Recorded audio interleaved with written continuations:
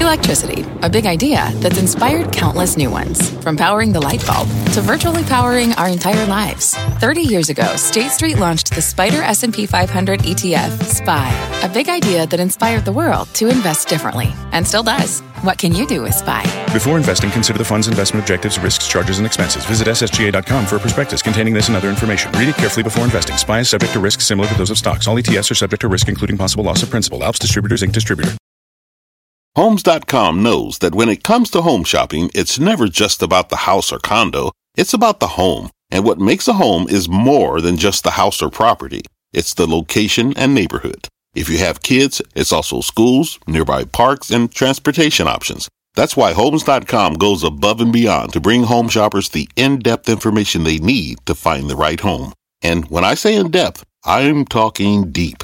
Each listing features comprehensive information about the neighborhood, complete with a video guide. They also have details about local schools with test scores, state rankings, and student-to-teacher ratio. They even have an agent directory with the sales history of each agent. So when it comes to finding a home, not just a house, this is everything you need to know, all in one place. Homes.com. We've done your homework. My mission is simple, to make you money. I'm here to level the playing field for all investors. There's always a bull market somewhere, and I promise to help you find it. Mad Money starts now. Hey, I'm Cramer. Welcome to Mad Money. Welcome to Cramerica. Other people want to make friends. I'm just trying to make you some money. My job is not just to entertain, but to educate and teach you. So call me at 1-800-743-CNBC or tweet me at Jim Cramer. You want to know the single most useless thing you can do in this business? Well, that's easy. The most useless thing you can do as an investor is to worry about what everybody else is worrying about. The flip side of this, though, is also true. There's no point in getting excited about something that everybody else is eagerly anticipating. Why? Because when the vast majority of investors agree that something's going to happen, well, that thing tends to be already priced into the stock market. While the real economy moves at its own sedate pace, you got to borrow money to build out equipment, then use that equipment to manufacture your goods, then transport them to retail outlets, then wait for the customer to come along and buy them. The stock market has no such limitations. Stocks don't quite travel at the speed of light. Well, how about the speed of thought? Well, they come pretty close. So the moment of preponderance of hedge fund and mutual fund managers decide that the economy is slowing or speeding up or flatlining, stocks start trading like that's the case, instantaneously. Usually it takes some time to build that kind of consensus, which is why you rarely see these moves happening all at once. But once the big institutional portfolio managers are on the same page about something, well, you can be confident that it's baked into the averages. And when I say instantaneously, I mean that week. It'll happen that week. Now, this is some basic economic 101 stuff. Now, I don't have a ton of use for economists as a profession. They tend to take a pretty ivory tower approach to the discipline, meaning they have all sorts of models for how the world's supposed to work. Also, they can be very boring. Sorry. But they rarely let the empirical facts get in the way of a good story. If the data conflicts with the model, economists have a bad habit of throwing away the data, not the model. However, as long as you keep that caveat in mind, economics can have some very useful concepts for investors. One of these concepts is what's known as the efficient markets hypothesis. This theory says that at any given moment, stock prices already reflect all the relevant information in the universe that's out there at that moment. And when some new piece of data comes out, stocks immediately adjust to reflect the new reality. You'll often hear index fund purists citing this theory to explain why it's impossible for stock pickers to get any kind of edge. Because whatever you know about a company should already be baked into its share price. Can't get an edge. As far as they're concerned, markets are so efficient that investing in individual stocks is basically the same as gambling. If everything you know is already priced in, that means your homework is meaningless. And the only thing that can push a stock higher or lower is some new piece of information that nobody knows. It has to be something totally unknown, because if anyone did know, they would have already acted on it already. Ergo, it would be built into the share price. That means under this theory, the only things that can move stocks are unknown unknowns, to use the parlance of former Defense Secretary Donald Rumsfeld. And if you're merely betting on unknown unknowns, well, you might as well just play roulette. It's more fun. Again, that's why index fund advocates adore the efficient market hypothesis. This theory tells them that it's impossible for individual investors to consistently beat the averages. So if you want equity exposure, the only smart way to do it is by putting your money in a nice, low-cost index fund that mirrors the S&P 500. As anyone who watches the show regularly knows, I have no beef with that. Beyond Meat, beef, whatever. I have no beef with index funds. In fact, I think they're the best way for the vast majority of people to invest in the market. I've said that almost since day one of this show. Even if you've got the time and the inclination to pick individual stocks and manage your own portfolio, you should still direct a big chunk of your savings into a cheap S&P 500 index fund. It's the safest way to give yourself equity exposure, and it's perfect for your retirement accounts. Think of it like this. It's hard to be a good individual stock investor. It takes real work, but it's incredibly easy to be an index fund investor, right? Putting money in a 401k or an IRA, index fund territory. You can gradually contribute over time with every paycheck. And as long as you believe the U.S. economy keeps growing over the long haul, you can leave that money in an index fund and check in. It might be once or twice a month. And I know people can use the IRA for stocks. That's fine. But I'm saying index fund for retirement. But get back on track. This idea that you can't possibly beat the market because the efficient market hypothesis tells us that stocks are already perfectly valued. I got to tell you something. Here's what I feel about that one. It's bogus. And the people who presume it, they know nothing. Putting aside the fact that I did consistently beat the averages nearly every year at my old hedge fund, giving my clients a 24% compound annual return after all fees over the course of 14 years, the simple truth is that markets are not perfectly efficient. They're often irrational. They ignore things and make mistakes and misvalue information every single day. And that's a major reason why you can make money picking stocks. These anomalies are good for your portfolio. Ironically, this core dogma of free market economics is a lot like communism. It makes a lot of sense in theory, but it doesn't necessarily work in life. So why the heck did I bring up the efficient markets hypothesis in the first place if it's such a boneheaded idea? Because even if it's not strictly speaking true empirically, we know for a fact that markets are all kinds of inefficient. All. And it's still a very useful idea. As an ironclad law of the universe, it can help us. As a rough guideline, it can lead us in the right direction. Markets do try to be efficient. They aspire to efficiency. When a company reports a fantastic quarter, its stock will immediately spike because that's the kind of data that can get baked in very quickly. When the Federal Reserve changes policy, telling us that it won't be raising interest rates as previously planned, that's huge news, and it takes longer to bake, as we found out at the end of 2018 when the Fed got cold feet about its continual rate hike policy. That took weeks and weeks to work its way through the averages. Stocks that benefit from lower rates, and there are a lot of them, will instantly soar. But it can take days or weeks or even months for the averages to fully reflect the new normal because it takes time for portfolio managers to reposition. They can't just go in and out. They have too much money under management. We're talking about huge slugs of stock here. No hedge fund or mutual fund is going to buy or sell them all at once. Sooner or later, though, we do reach a new equilibrium. So let me give you the mad money version of the efficient markets hypothesis. Call it kind of sort of efficient markets corollary. When there's a widely held consensus view about something, anything, be it positive or negative, you have to assume that view is already being discounted by the market. So when everyone's feeling euphoric about the strong job market, well, that's possibly baked into stock prices already. When everybody's worried about a temporary Fed-mandated slowdown, it's probably baked in. When investors are hunkering down in fear of a bad earnings season, don't expect stocks to get slammed on disappointing numbers. People already anticipated disappointment. In short, when all the talking heads and journalists and media-friendly money managers are telling you to be afraid of the same thing, you don't need to be afraid. Let everybody else worry for you.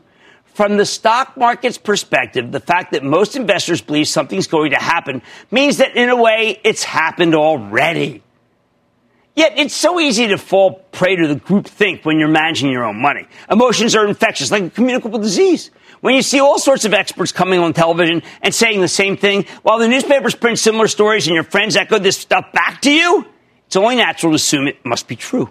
And you know what? Very often it is true. But that doesn't mean it's going to move stock prices. By the time we get any kind of real consensus on an issue, that move is probably over. You missed it.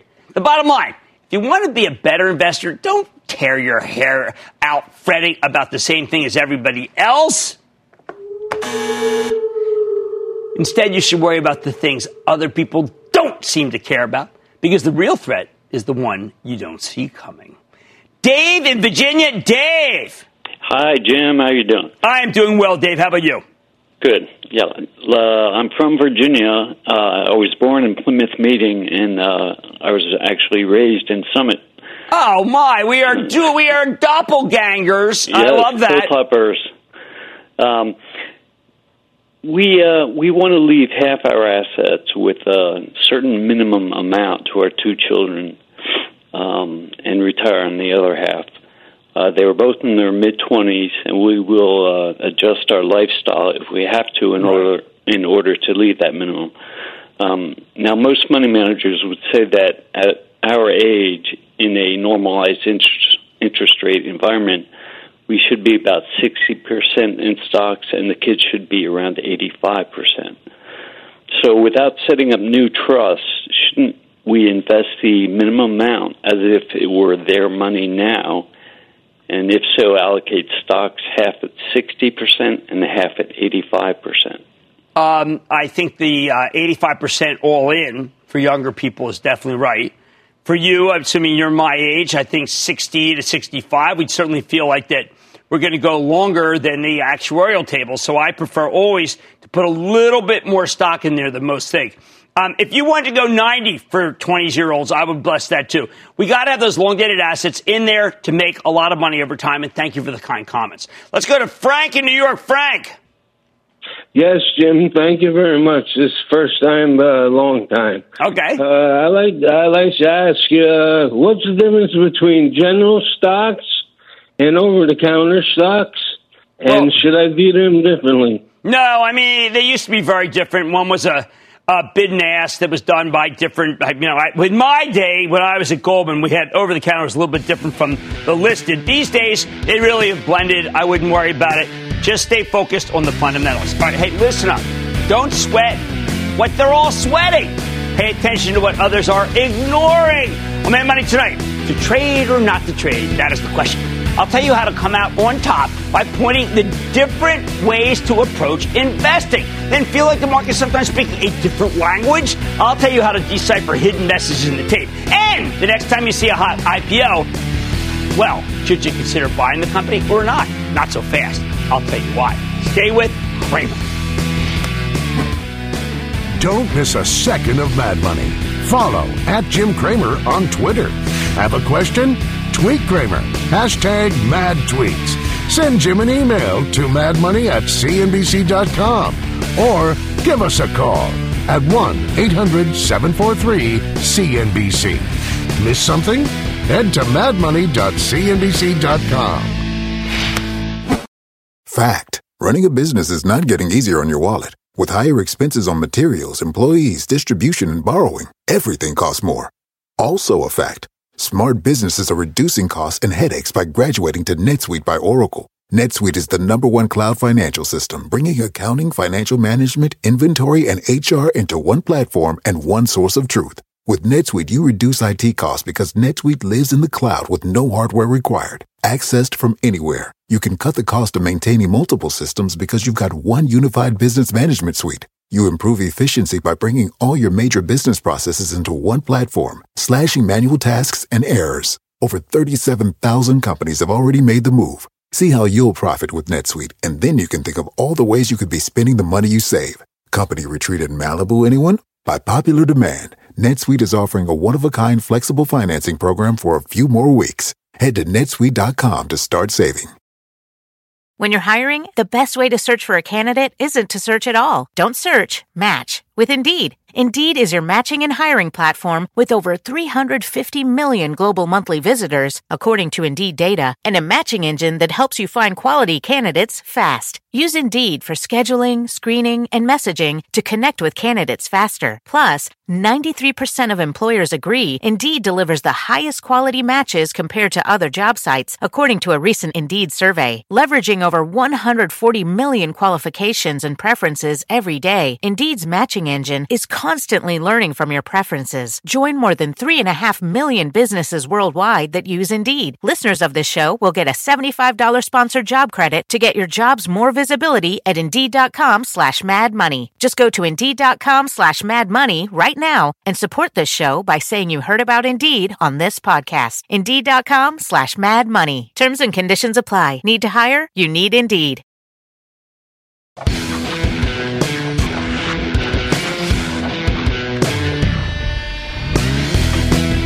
Like I told you before the break, when you pack into a crowded trade, you're playing with fire. If everybody's on the same page about a stock or even a whole sector, that means the easy money has already been made, people. Doesn't mean you can't profit from something obvious. That does happen. But when you're late to the party, you're going to have lower returns and higher risk. That is the nature of the beast. Fortunately, nobody's putting a gun to your head. That would be terrible, right?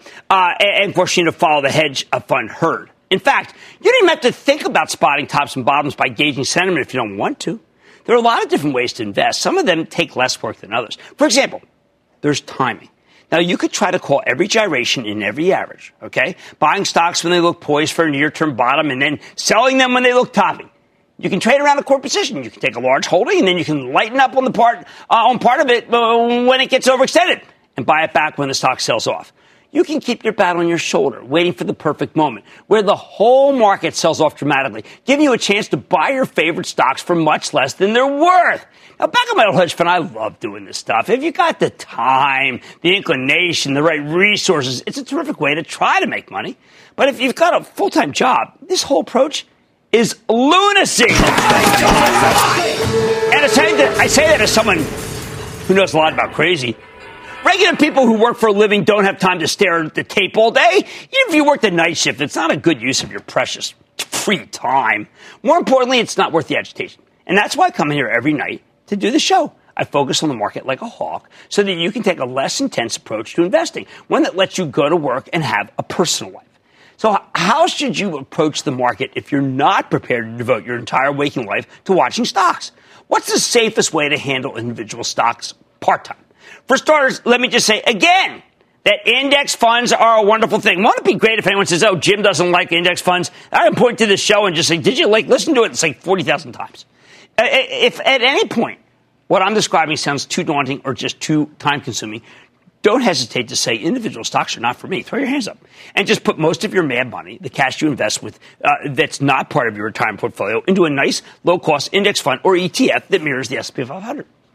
I tell you this a lot because it's good advice. Being a savvy stock investor takes work. Being a savvy index fund investor, it is easy, or relatively so. Sure, if you manage your portfolio well, if you do the homework and stay disciplined, I think you can beat the S&P 500 with a diversified group of individual stocks. I've seen it happen hundreds of times. But not everybody has that kind of time. Not everybody has the temperament. Not everybody is comfortable taking on more risk to chase a higher return.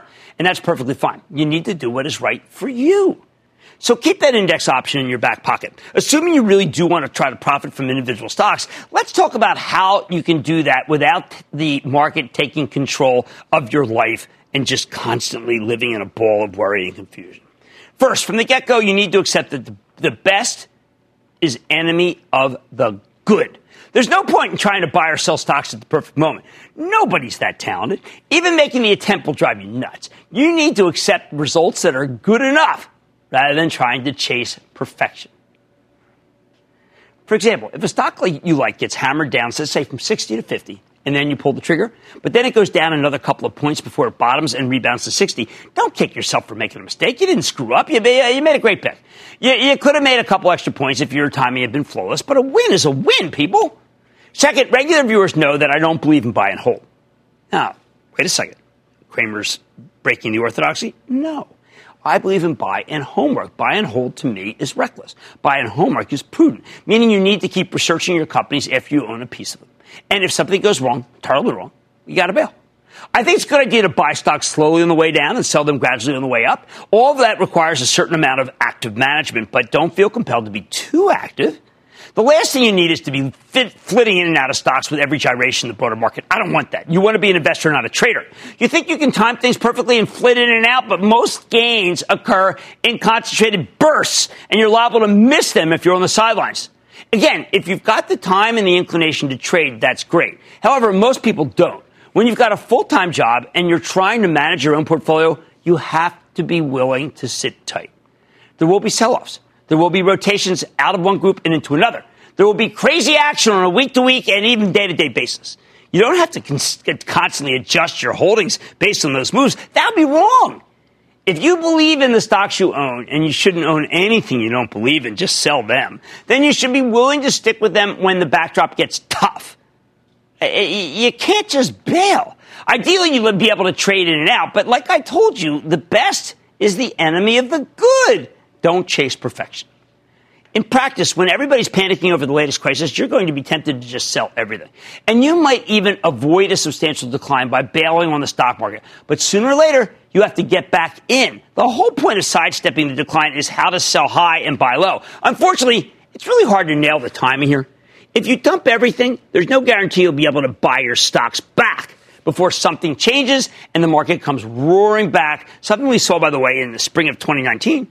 After Fed Chief Jay Powell told us some rate cuts might be on the horizon. Wow. Okay. That would breathe new life into the economy. So what's the solution?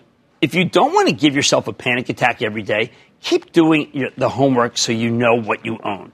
When your stocks surge higher, use that opportunity to ring the register on part of your position and raise some cash. After a 20% move or more, you need to take something off the table. That's my ironclad rule. A little something, okay? When your stocks get hit, put that cash to work, buying more shares at lower prices. But you don't have to nail every short-term top and bottom. That's too darn hard. Bottom line. To trade or not to trade, that is the question. If you're trying to be an investor who doesn't need to stare at the tape all day long, it's nobler in the mind to suffer the slings and arrows of outrageous fortune. You don't need to be perfect at managing your money. You just need to be good enough. And that means you shouldn't waste your time trying to anticipate every little gyration in the market. It's too darn difficult and will rarely prove to be worth it. Let's speak to Ryan in New Jersey. Ryan! Hey, booyah, Jim. How you doing? I am doing well, thank you. How about you? I'm doing good. I'm looking to invest my first $20,000. I know that putting the first 10 into an S&P 500 base index fund is a smart move, but I'm wondering what to do with the other 10. I don't have time to do my homework. I'm wondering if it's a good move to go with index funds and ETFs for the other 10. Yes, and if you do not have time, you must. And I don't want those small sector ETFs. I prefer a total return fund that has all sorts of stocks or a fund that has a high growth. I don't want it sector by sector because those funds tend to not make people money because people buy them high and sell them low. Let's go to Riley in Georgia. Riley. Yes, sir. Thank you for taking my call. You are the man. Oh, thank you. Yes, sir. I was just asking, what kind of percentage would you recommend of gold in your portfolio? Okay, I think 10% is fine. I know that it's been terrible, but you just like insurance. You don't want insurance to pay off, do you? It's insurance and nothing else. All right, don't try to anticipate every gyration in the market. Just do the homework on what you own. There's much more mad money ahead. Nothing generates enthusiasm for the stock market like a newly minted company. But I'll tell you why you should proceed with caution the next time you see a company coming public. Plus, being at the right place at the right time is essential in investing. I'm showing you why. But first, shh. Hear that? It's the tape talking. I'll help you separate the signal from the noise. So stay with Cramer. You seek the key. But first, you must learn the ways of precision, craft, and performance with Acura's all-electric ZDX. With a premium Bang & Olufsen sound system up to a 313-mile range and a Type S variant with an estimated 500 horsepower, the ZDX is their most powerful SUV yet. Unlock the energy when you visit Acura.com to order yours today. We could try to explain what it feels like to get your work done on a John Deere. The way a Z-Track mower finishes in half the time you thought it would. Or how much easier it is to move mountains of soil with the 1 Series tractor. We could even go into detail about how it feels to tow up to 4,000 pounds behind a Gator XUV. But if you really want to know what it's like to run with us, you just have to get in the seat. Learn more at johndeere.com/get-in-the-seat or visit a dealer near you.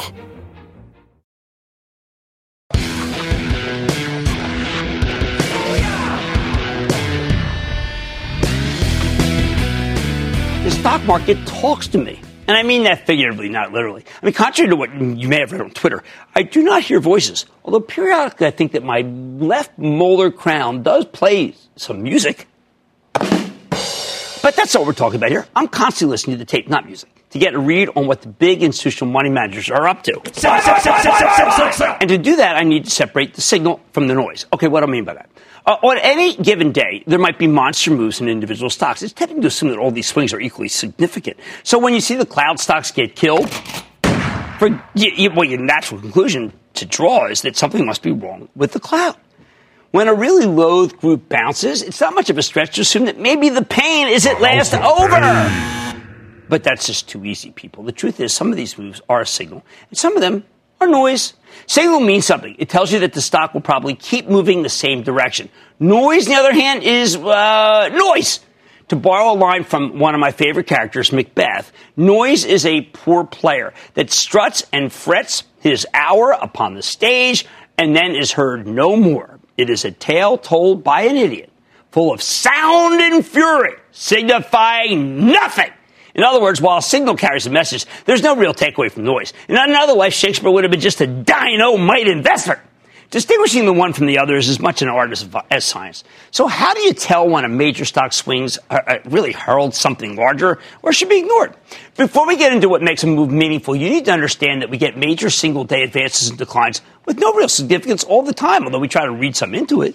Good stocks can get ahead of themselves, rallying too far too fast before selling off. The technical term for this is called overbought, and chartists measure it with the slow stochastic oscillator, or the Williams percentage R oscillator. We talk about these on Tuesdays and off the charts. When you're overbought, it means pretty much everybody who wants the stock at a given level has already purchased it. Even the highest quality company can have an overbought stock. And when you run out of buyers, you almost always get a pullback. But this kind of overbought sell-off doesn't tell you anything, other than the fact that the stock in question needed to take a breather and digest the gains. At the same time, even bad stocks can rally, and for similar reasons. If they get oversold because they've come down too quickly, you need to get a nice oversold bounce. Once again, though, this is the sort of rally that doesn't convey much information. It's technical. It's noise. A stock got oversold, it bounced, and unless something else changes, it can go right back down once it works off that bounce. That's that thing you see, Head and Shoulders go down and down with some ridges.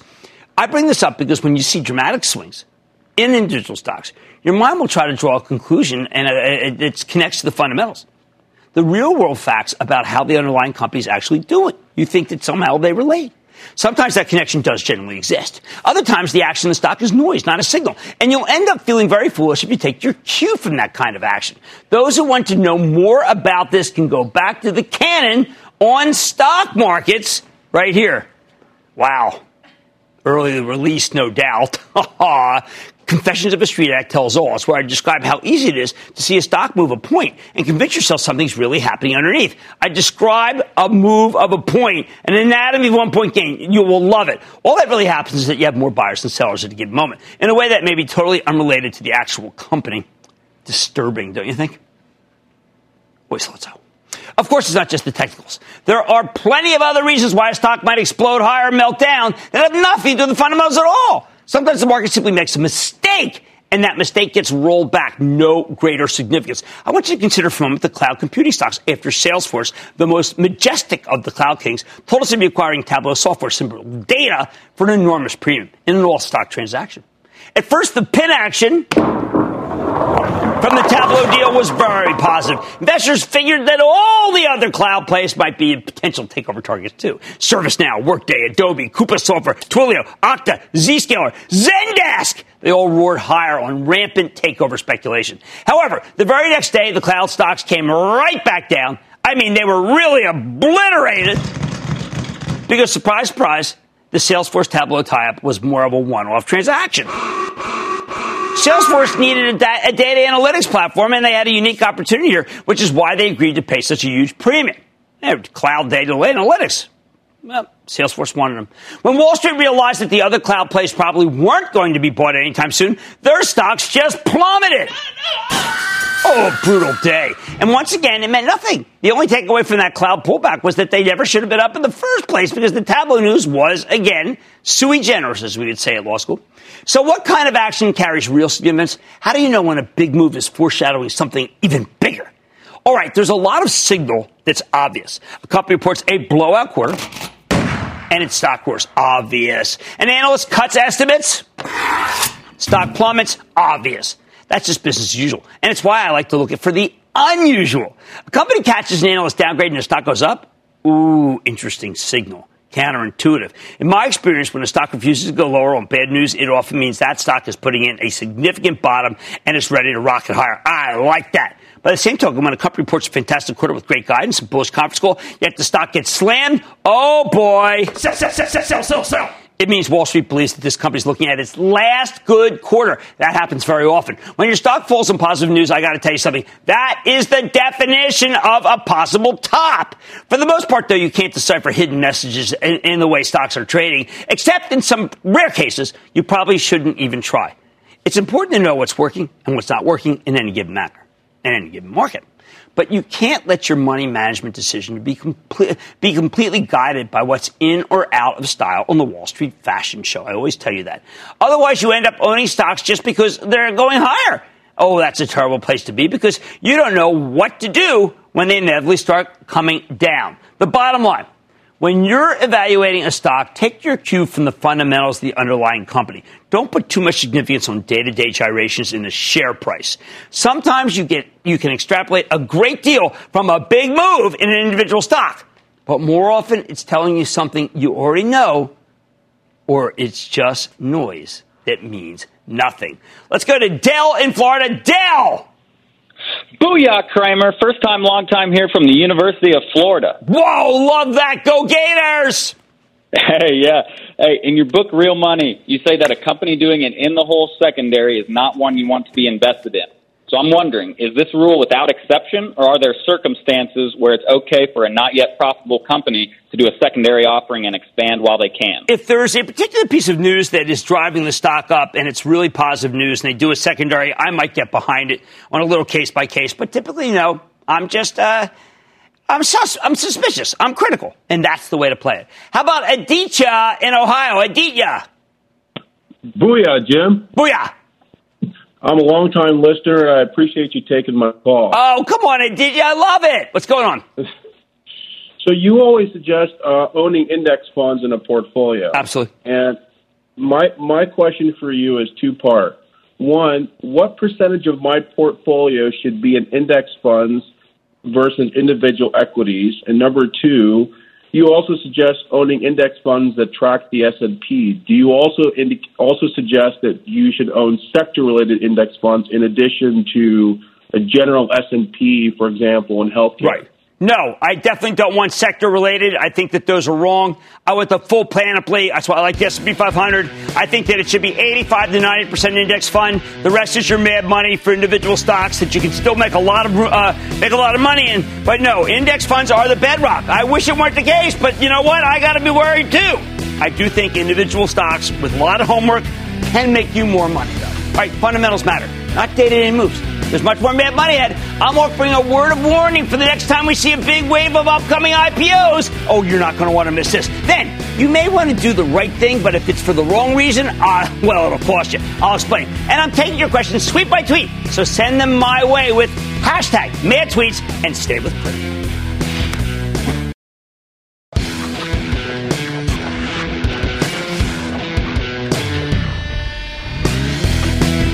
All night, I've been warning you about the dangers of being a follower. When everybody expects the same outcome in the stock market, there's a very good chance it won't play out as expected because it's already priced in. That's why you need to be extra wary of the IPO cycle. We've seen this pattern over and over and over again. We get a deluge of new deals. At first, many of them explode higher. They're terrific. At the same time, they're flooding the market with new stock supply, and that supply ultimately drags us down. I've said it a million times. The stock market is like any other market. It's all about supply and demand. Too much supply and prices are going to go lower. The problem is when IPOs are making people fortunes, well, you know what? You tend to get a palpable sense of exuberance. Then when the deals start attracting less interest, the exuberance turns to hostility, and then we get slammed. We see this happen so many times. Look, recently, 2019. The latest IPO craze, one that was spearheaded by Levi's, a deal that worked very well, but then gave way to the likes of Lyft and Uber, two highly anticipated ride-sharing services that really burned their initial public investors. Once people started souring on IPOs, the market sold off hard in May of 2019. That was a brutal month. It didn't help that President Trump, of course, ratcheted up the intensity of his trade war with China, and while the pain didn't last, it's something you could have avoided if you listened to me ranting and raving about how the massive Uber deal would be like an albatross around the market's neck. What makes the IPO cycle so dangerous? Let's look back at 2014 because that's the best recent example of what could go wrong. In the first quarter of 2014, the market was overwhelmed with a wave of new deals in two particular industries: the cloud-based software stocks, there's the SaaS, software as a service, and the biotechs. Now, in January and February 2014, these newly minted software as a service stocks and biotechs kept roaring higher and higher. But as the IPO floodgates opened, I started to get concerned. You see, in a real bubble, the kind that can devastate a decent portion of your portfolio, you'll often get a slew of initial public offerings as companies try to cash in on the euphoria in the public markets. It's natural. But as this process goes on, the companies coming public tend to decline in quality until near the end of the move, we're scraping the bottom of the barrel. By the way, that's what we saw play out, actually in the big one, the technology stocks of 2000, as tons of profitless .coms rushed to come public. And we saw something similar in the first quarter of 2014, as profitless software as a service companies did the same thing. Of course, we had also a lot of secondaries. Those were bad. That's why I came out here and warned you about the dangers of IPO mania. I said that there was one surefire way to wound a bull market, and that's by flooding with lots of new supply. Again, when tons of companies start coming public, we basically get a supply glut in the stock market. At the time, I told you money managers would have to start selling the older, more established software as a service companies like Salesforce in order to raise cash to keep participating in these fresh-face IPOs. And I also warned you that eventually this IPO bubble would burst. Sure enough, the bulk of the stocks that came public in 2014 with huge spikes ended up losing you fortunes in the aftermarket, and it took many of them years to recover. You had to be very selective at the time because most of those stocks were coming public with incredibly stretched valuations, even as they didn't have any earnings, and in some cases didn't even have any revenue. The actual winners were few and far between. The dross vastly outweighed the rare nuggets of gold. That's what happened with IPO overload. It always happens like that. Even the best cloud stocks that came public in 2014, the ones that are now cloud royalty, took a long time to bounce back from that IPO overload. Don't forget, hundreds of really low-quality companies that came public in the 2000 era ultimately went bankrupt. 2014 wasn't nearly as bad, but it still caused a brutal downturn in the cloud and biotech stocks. And, of course, we saw the same thing in 2019. Sure, there were winners like right out of the gate, Beyond Meat, Zoom Video, but for every IPO that worked, there was another one that quickly fell out of style with the Wall Street fashion show, the Ubers and the Lyfts, and, of course, most of the Chinese IPOs, which are always extra risky because China doesn't seem to have the same rigorous corporate governance standards that we do. The other big problem, when portfolio managers get excited about putting a lot of money to work in new IPOs, they need to raise that money by selling something else. And when there are lots of large deals, they need to do a lot of selling. So companies in related industries tend to become sources of funds. And if you believe you're going to make a killing in an IPO, you don't really care how you raise that money. This leads to fund managers who are desperate to raise cash, which means they don't care about being disciplined, but they're selling because, well, the price is irrelevant to them. And that's what helped fuel the market-wide weakness in May of 2019, right around the huge Uber IPO, just like it did in 2000, just like in 2014. Remember, the bulk of the new money that comes into the market goes into index funds now, and they can't participate in IPOs because these stocks aren't in the indices yet. The actively managed funds that participate in these deals in the aggregate, well, they don't have enough cash coming in over the transom to get into all these big deals without selling something first. So the next time you have a big wave of initial public offerings coming, I need you to remember that it pays to be cautious when the IPOs are coming hot and heavy. The bottom line, as much as I love anything that generates enthusiasm for the stock market, and you know that, and nothing does like IPOs, you have to be extra careful when we get a whole wave of new issues. The IPO cycle tends to start out strong and generate a lot of euphoria, but then it burns out and all the new stock supply can really weigh on the market. Just keep that in mind the next time you get excited about a bunch of red-hot deals. And stick with Cramer. What's better than Mad Money? How about more Mad Money? Follow Mad Money on Facebook, Twitter, and Instagram to go one-on-one with Cramer. Reaction. What other questions do we have? I always tell people you've got to start with an index fund because I need you to be diversified. Get more with guests. How do you stay sharp? And go behind the scenes with the most interactive show on television. If you can't explain in 3 bullets why you're buying a certain stock, don't buy it. Follow Mad Money today.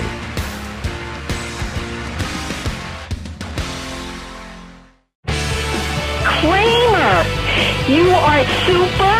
You are awesome. I'm a first-time investor. Thank you for inspiring me to get in the game. Your show is the best. I am so glad you're on TV. I want you to know that you have transformed me. Thank you, Cramer.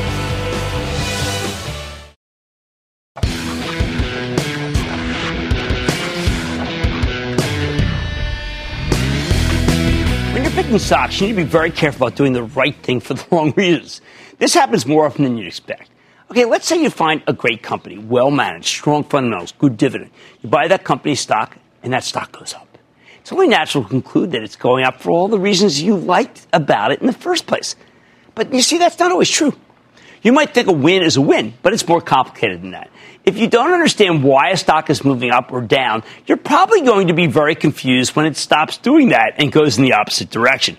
And when we're confused, we make really lousy decisions. For example, there are a bunch of excellent, well-run consumer packaged goods companies. Maybe you want to buy some Clorox or some Procter & Gamble. There are lots of logical reasons to like them both. But like I told you earlier, logic is rarely what drives the stock market on a day-to-day or minute-to-minute basis, of course. So suppose you pick up some Clorox because you really believe in CEO Ben O'Doer and his team, or you like the dividend and the growth of the dividend, or you think that plastic and fuel costs are going to go down, which will boost the company's gross margins.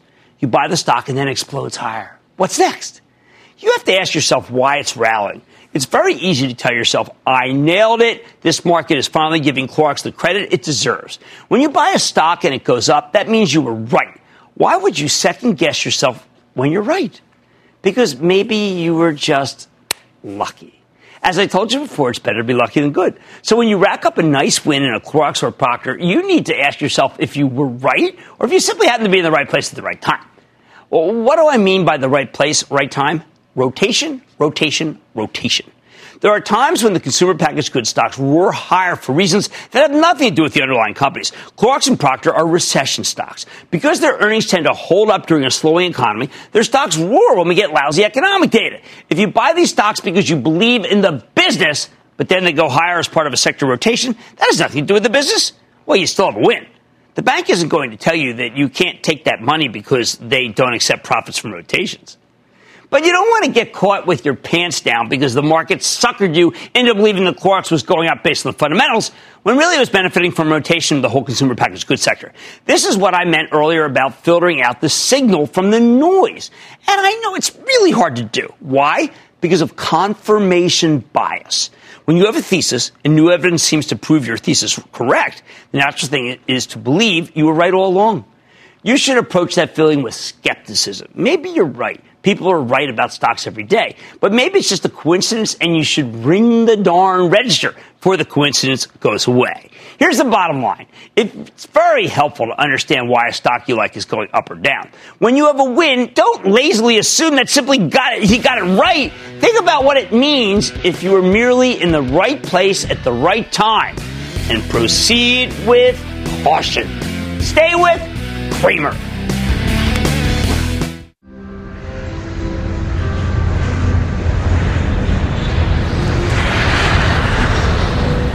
Doesn't it sound like an aircraft carrier here? I think I just was attacked by a giant, dragonfly. The 10-year, the 10-year, the 10-year, the tyranny of the 10-year, the 10 years coming. It's like a Paul Revere. Bond asks, do you expect me to talk? And Goldfinger responds, no, Mr. Bond, I expect you to die.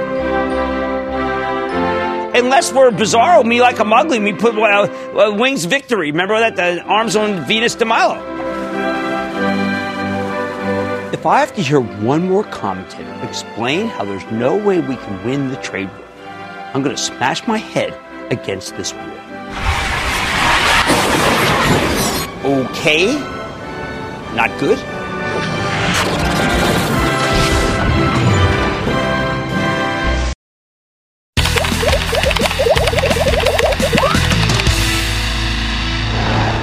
You know I love hearing from you, Cramerica. So let's take some tweets. First up, we have a tweet from @AmyCalandro. And she says, thanks for the shout out on the show tonight, @Jim Cramer, @Mad Money on CNBC. My hubs, @PhilCalandro, and I have big news. What's the first thing we should invest in for our first child? Some say a college savings plan is first. What would you agree? Would you agree? #future Mad Money fan on the way. Uniform gift to minors, people. That's what you should do. I think uniform gift to minors is a great way to put money away. And then, look, add a stock to the mix only to teach a child what a stock is. All right, here's a tweet from Steve Radley 3, who says, hey, it's Jim Cramer. What if you start buying into your position, but the stock jumps before you've bought your entire position? target position. Do you still keep buying? Hashtag mad tweets at Mad Money on CBC. No, that's what is called you missed it. But it's a high-quality problem. You bought some stock, and now as it goes up, you sell it. It's a shame. I know we should always we don't want to buy and then have it run away from us. That's the big flaw in my plan of buying down in a pyramid style. It happens, but if that's the flaw that you made money, hey, count me guilty. Next, a tweet from at Mikey Arch 61, who says, at Jim Cramer, Jim, huge fan. Our first grandchild, Declan Ryan, was born in November, and we plan to continue to buy gold bullion on his behalf, but would love one or two long-term growth stocks, ETFs, mutual funds you would recommend that we might start him off with. Well, obviously, I'm going to start with an index fund, but then I'm also going to say, look, McDonald's, Disney, McDonald's, I know some people don't like the fast food, whatever, but it's where you're going to take them. And that's where I think it just happens to be the case. Maybe you're the vegan that never lets it happen. I want kids to understand what stocks are. So you have to buy them something that resonates in their life. Hey, maybe you love a pizza. Okay, Domino's. Here we have a tweet from Bender Forest ESQ, who says, I've heard you talk about your father many a time over the years, Mr. Cramer, and the love in your heart for him is always evident. I am sure he was a very proud father. My father worked very hard all his life. He worked until he was 92 when he passed away. He worked even the last month before he died. He instilled in me a attitude of, let's just say, toward as long as you're honest, things paid off in this country. That's what he said over and over and over again.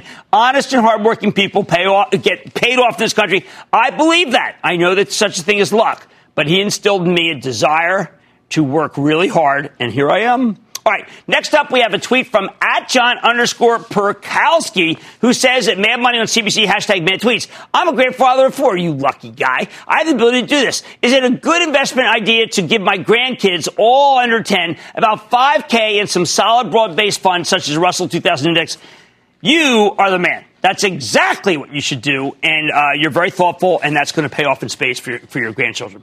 Our next tweet is from @CREJHR1, complicated, who says, at Jim Cramer, Cramerica gets a call out in every show. But don't forget the loyal Cremadians. Oh, I like that. The Cremadians, who also follow your every move from here in the hashtag Great White North. Devoted fans all. I tried to buy land in Canada once. I was not able to. Drives me crazy to this day because I love Canada so much. And you are our best friends. And we, Americans, will never forget it.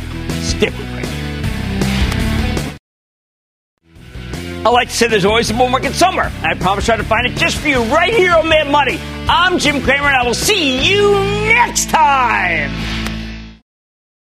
CNBC has quick and easy to understand business news updates at the open, midday, and close every weekday. Markets, money, and more from Wall Street to Main Street. I'm CNBC's Jessica Ettinger. Follow and listen to CNBC Business News Updates wherever you get your podcasts.